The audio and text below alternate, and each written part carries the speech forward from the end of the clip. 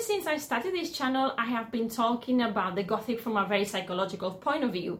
And I've been doing that to help you discover more about yourself, more about your identity, which naturally has led me to talk about the shadow self, which is a concept that I wasn't really aware of until the end of last year when Tracy Fahey, my friend and writer and academic and everything, she told me about this concept in our accountability group. So she made me aware of this, and then I realized over the time that it's something I really need to tell you about, and I need to keep going and need to keep investigating. So what I want to do today in this video is target or concentrate on 4 aspects. The first is to tell you what the shadow self is. We're going to be answering this question, but then I'm going to tell you how it can actually help you, how can we actually access the shadow self, and how is it connected to the Gothic, super important. To do that, I'm going to be kind of reviewing or highlighting the main aspects of this book to answer all these questions. I read it in Spanish, Encuentro con la Sombra, but you have it also on the screen, you have the English version, which is Meeting the Shadow. So by looking at this hidden power of the dark side of human nature, we're going to find many connections with the Gothic. So today, friend, if you're ready, if you really want to go deep down into what your brain does every day while you're reading, or how to interpret these struggles through Gothic literature, today this video is for you, because I'm going to be talking to you about the shadow self and its connection with the Gothic through this analysis of the main concepts based on the book of Meeting the Shadow, the hidden power of the dark side of human nature. So my friend, get pen and paper, get comfy, because we're going into our brains.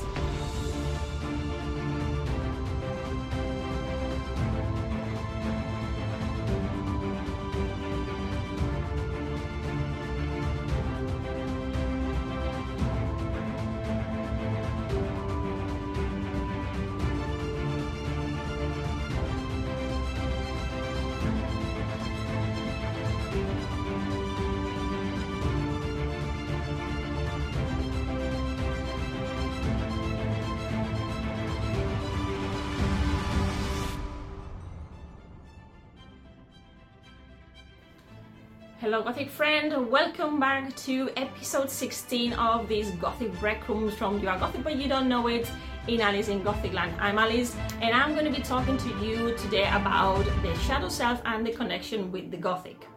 But before we start going in depth, remember that I have a magazine called with the same name, You Are Gothic But You Don't Know It, where I actually develop more the concepts and the videos and what we do in the videos. So for example, today, this video today, you can also find the full review of this book, Meeting the Shadow, in my magazine. So if you want to know more about this content, the only thing you have to do is go to gothicalice.com to offers, and then you will see there's a checkout page with all the information that you need to know about the magazine. Every month from the 21st of the each month to the 21st to the next month, I think about content that's got to do with the time of the year we're living, but also with all the worries we have in our everyday lives connected to the process of creation of articles, books, but also our critical thinking and our Gothic minds to help us live a happier life while we discover more who we are. And today I want to tell you about all of the shadow self. I want to tell you about the shadow self, everything about the shadow self. But there's so much about it that I can only be addressing a few aspects, just as a matter of introduction, and also bearing in mind that I am not a psychologist. I'm only a passionate person, investigator, who makes a lot of links between a lot of different arts and about different learnings. I want to start telling you about how it all came into play. Why did I think, or when did I start feeling this necessity about the shadow self? How did I discover this? The first person that actually mentioned that I should be talking more, or that probably I would end up talking about the psychological side of things, was my sister. That you can actually, if you want to go to my other video where we talk about supernatural, you will see it there. I mean, the video's in Spanish, but if you want to see what she looks like, if you want to see any family resemblance there, then you can go and check it out. And then if you know some Spanish, you might find that entertaining and useful. If you are a Supernatural fan, we actually did 2 parts, part 1 and part 2. The next person that I mentioned right in the intro was Tracy Fahey. And she told me this in one of our accountability meetings with Justin Park. The 3 of us, we meet once a month and we help each other with our writing projects, and it's a great excuse to meet up as well to have a chat and see how things are going. And Tracy, she actually being an academic, she did say, well, all your content, Alicia, is going towards the shadow self. It's a beautiful path if you want to follow it. There are many links with the Gothic. I mean, Tracy herself, she does talk about Christopher, she talks about Freud. She's inspired about all these philosophers and psychologists to actually create her own work. So if you haven't read anything about Tracy, you can go now and find it because it's beautiful. I mean, I've been talking about Tracy before, but I will dedicate some more time to her. And the next person that I want to thank for this path, for giving me the last push, is Felix Gomez, who is actually a psychologist. And if you've seen my other videos, like with Tracy, I interviewed Tracy a couple of years ago, a year ago, it's almost 2 years now. And you can see also her interview here. I forgot to mention that. And with Felix the same, I interviewed Felix. He interviewed me at the beginning of the year, and then I interviewed him as well for the channel. So you have a lot of content here if you want to also go and check that. And Felix also told me a lot about the Jungian, this Jungian approach of the shadow self, and he also told me about metaphors, archetypes, and everything started to make sense. So after doing a lot of research recently, this statement came clear to my head. So for me, it's like if the Gothic can help us talk and explore the concept of identity, then the shadow self is another character of our own story. This is something that probably is not new, it's probably something someone has written about it already before somewhere else, but this is really true for me, and this is where the real connection is. But we're going to start breaking this down into these 4 elements. So starting with this first element, the first question, what is the shadow? For Carl Jung, the shadow was this other connected to the self. As we can learn from this book and all the quotes that I'm going to be making and taking from this book, beware that the translation, I mean, I read this in Spanish, which actually, I think the originals were in German, and then they were translated into English, and then from English to Spanish. So bear in mind that I'm translating from the Spanish back to English, which doesn't mean that when you read the English original, the quotes that appear on my video are exactly like in the original, because they are translation, like a reverse translation from Spanish to English, because I don't have both books. So based on a quote from the book, I'm not going to be quoting all the time the people saying who said what, but I'm going to be referring to some of the writers. The shadow, we learn from the book, it's made up of all sorts of potential capacities that we don't manifest and that we haven't developed or expressed. We also learn that it constitutes a part of our unconscious that complements the ego and that represents those characteristics that our conscious personality doesn't wish to acknowledge, and as a consequence rejects, forgets, and expatriates to the profundity of its psychism, only to face it again later in the unpleasant fight with others. So basically it's a part that we repress when we are encountered with moments that we don't really like, that we parts of ourselves that we don't really like, we repress them, we suppress them, and then they stay buried them there in this dark corner of our brains. But then sometimes there are triggers there that bring these aspects out, and then is when we have this confrontation with other people. We're going to see more about that in a moment. It's not something that we have to get rid of, it's something that we have to introduce, and it's something that we have to learn to live with and to analyze, which is something that we're going to be talking about briefly in a moment, and how the Gothic comes into that. Let's move now to how can it actually help you. Jung talked about the importance to learn to develop our individual awareness. If you realize, this is something I always talk to you about.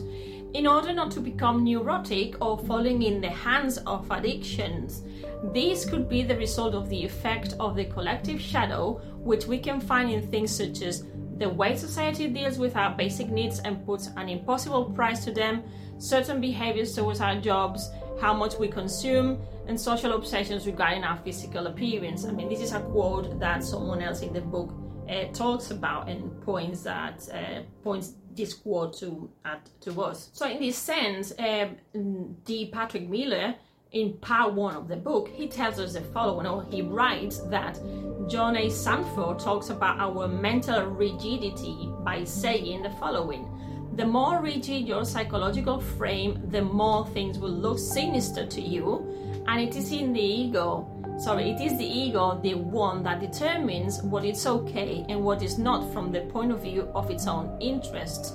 I mean, it's very important because this is in the magazine I actually have one of the articles is precisely cognitive flexibility and resilience, and I talk there about this rigidity of our brains and how actually being rigid in our minds is counterproductive, and it doesn't help us move forwards, and we actually go to the dark spaces. Through this rigidity we encounter a lot of our own monsters. So just bear that in mind now. So basically, being aware of this rigidity, we can learn to see where we need to do some shadow work. The next question I want to target, the next concept, is how we can actually access our shadow self. And here we have 5 points. So Jungian analyst William A. Miller's classification of this exercise is the following. On the first part, the first thing we can do is to ask for other people's feedback. I mean, this is sometimes very scary, but it's actually an exercise that I've been recommended when I've been doing some training for myself to work on the online world. It's a fantastic exercise to see actually what other people think about you, but also if that concept, is that perception matches your own perception, because there's a lot of information there. The next thing that Miller tells us is that we have to unveil the concept of our own projections, which is actually connected to the first point. So if we realize how we project to others, then we're going to realize much about ourselves. There's a lot of information there. In the third aspect we learn about is to examine our lapsus linguae. It talks about linguistic lapsus, which is the same lapsus linguae, which is when we say something we don't want to say, and when we're talking, it's like, oh no, I didn't mean that. Well, there's information there. Your subconscious mind is talking to you and it's coming out through your mouth.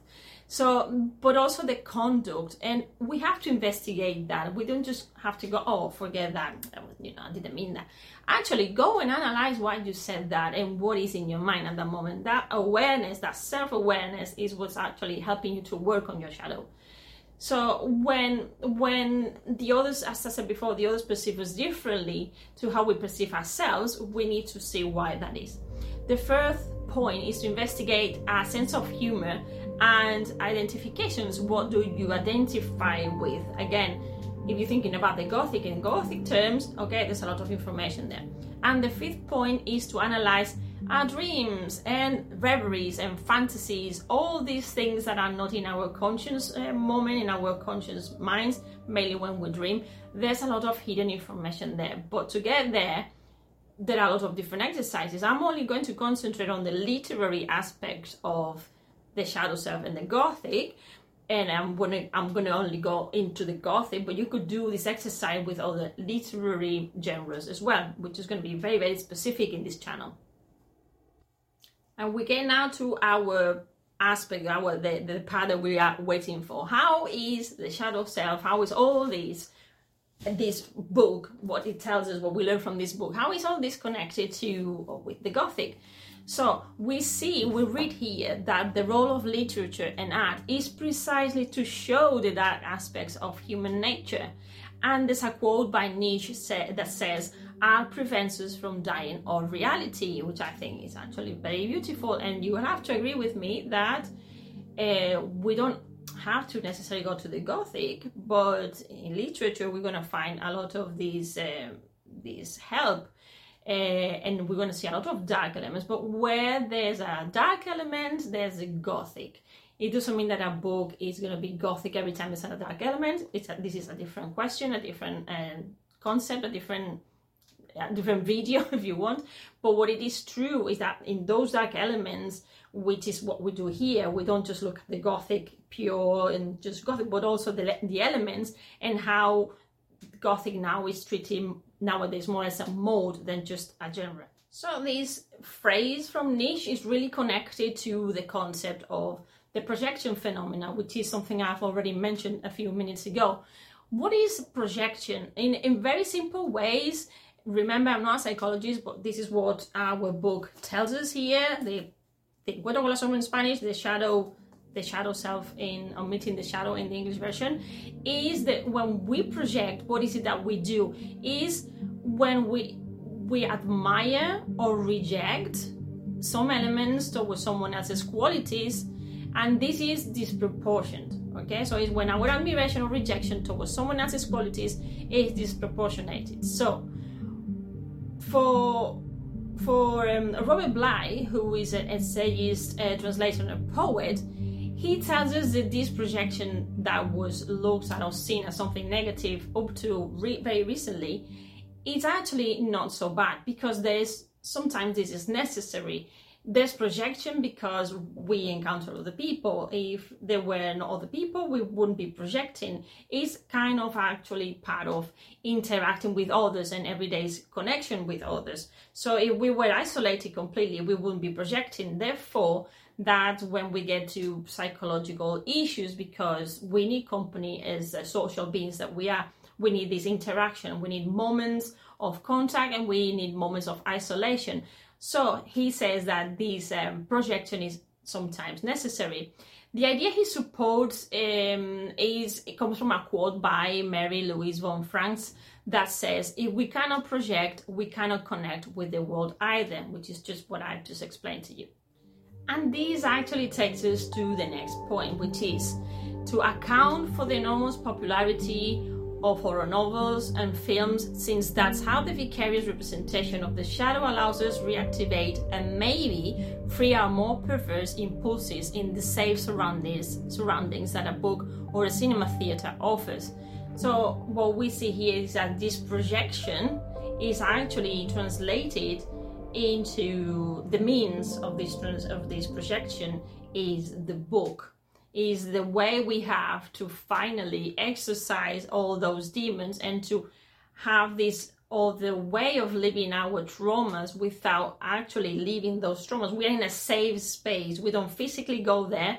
We can go mentally into those spaces, empathize with the characters that are suffering, or even with the monsters, which then you might have a problem. But if you're empathizing, then you are working on your shadows. You're actually helping yourself. That's how literature can help you. And Gothic horror, slasher maybe as well, to a certain extent, they can all help you figure out all your dark sides, and even to unveil aspects that you were not aware of in your conscious mode.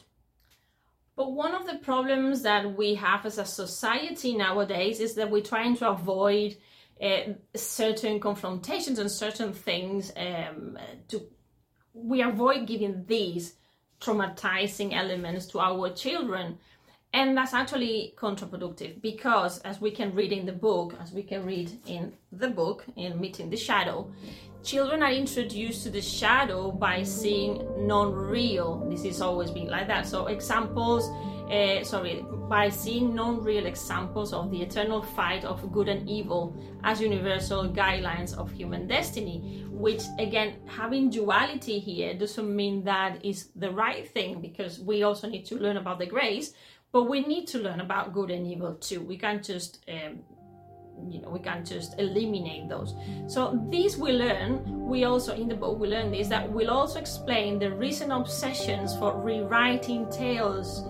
Beware of this. This is very important. There's an obsession for rewriting tales, to make them less aggressive, when in reality these modifications will not save our children from the reality of the cruelty that there is in the world and that they have to face day after day. And I do agree so much about that. I've been talking about how or why should we expose children to horror, not to scare them, but to actually introduce aspects through a metaphor of the metaphor of the monster, of aspects that they're going to encounter in real life. We can't avoid evilness from people. We can't avoid uncomfortable situations. We can't avoid death. We need to live with these aspects. We need to be able to have tools to deal psychologically with all these things that make us uncomfortable. And we do that since we are children. Then later on, it's not going to be so traumatic. We will have the tools, and we see this all the time. And in this society, mainly where we're living now, we're just trying to avoid pain, and we're just creating little monsters, literally. So I've talked about this as well. There's another video when I interviewed Lex H. Jones. If you remember this book, The Old One and the Sea. We precisely talked about that when bringing horror, science fiction, the Gothic to children. And there's actually interview with him and with Liam Pace-Hill, who is the guy who illustrated the book, and it was published in the Sinister Horror for Kids, a Sinister Horror company. You know, I have to promote my friends. And it's a lovely book. It's been used in schools for kids to learn the second language, English as a second language, through the Gothic, and it's a beautiful book. But I talk about this in another video, so go and check that out as well. So this confirms that this theory is not just something that I felt through all the time, and then mainly since I've been more talking about the Gothic to other people, apart from when I was researching a long time ago, and what we see in this book. Okay, another beautiful quote by Robert Bly in the Meeting the Shadow is that he talks about language. And you know, being an English philologist, I always have to talk about language. It's so important because the language carries information. It carries a lot of meaning, and sometimes the same vocabulary doesn't carry the same meaning to one person. For one person it might be different than for another person, and that can actually cause misinterpretations. It can cause trouble. It can cause uncomforts, if you want. So Robert Bly talks about language as some kind of web by which we can trap all the projections of ourselves we have been scattering all over the place. And then he says, as illustrated by Isaac Bashevis, Singer, and Shakespeare, language contains the substance of the shadow of all of our ancestors. I mean, this is just such a beautiful quote that, you'll have to create a t-shirt and put that quote in it. It's that beautiful. So there's a lot to grasp here. There's a lot to digest. I have not been able to do a full review. You will find the full review in my magazine, and even then I've left things behind, because this is one of those books that you have to go back regularly to keep checking, because it's got a lot of interesting information. It's full of researches. You will see that some concepts repeat throughout the book because there are different writers talking about the same concept from a different angle.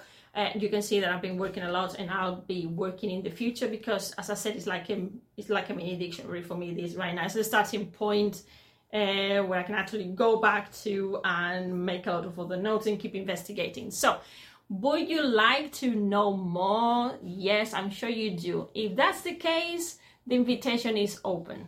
You just have to go to gothicalice.com and go to offers, to the checkout page, to learn more about, to have access to my magazine, my monthly magazine that I launch from the 21st of every month.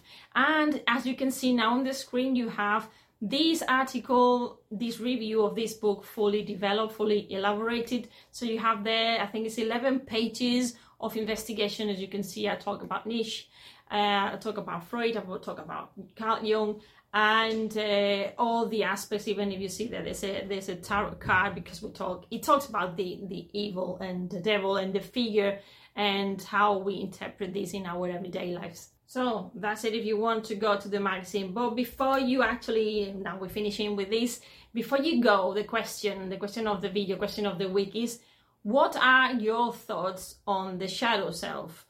Have you actually read the book? And if you haven't, with the information that I've given you here, what is it that the shadow means to you?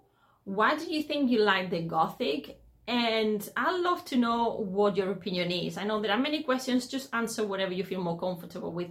I'd love to know what you think. You can actually leave me a message. If you're watching this in YouTube, you can write your comment there.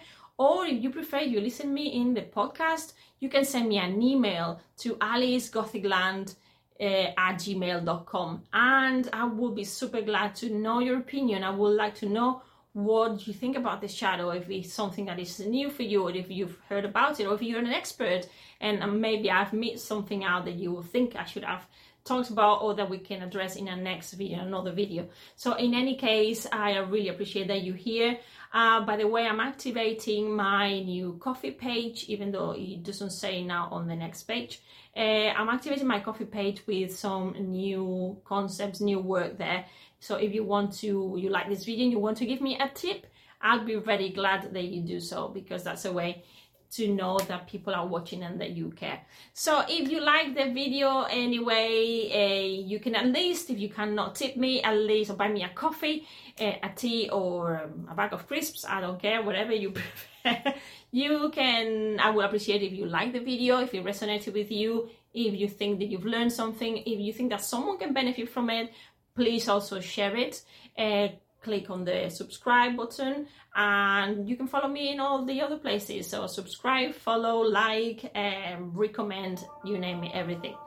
Anyway, friends, thank you for being here today. I hope you have liked the video, and until next week, be very Gothic and keep looking for your shadow self, because there's not more, just one, there's more than one. Okay, see you very soon. Take care, bye.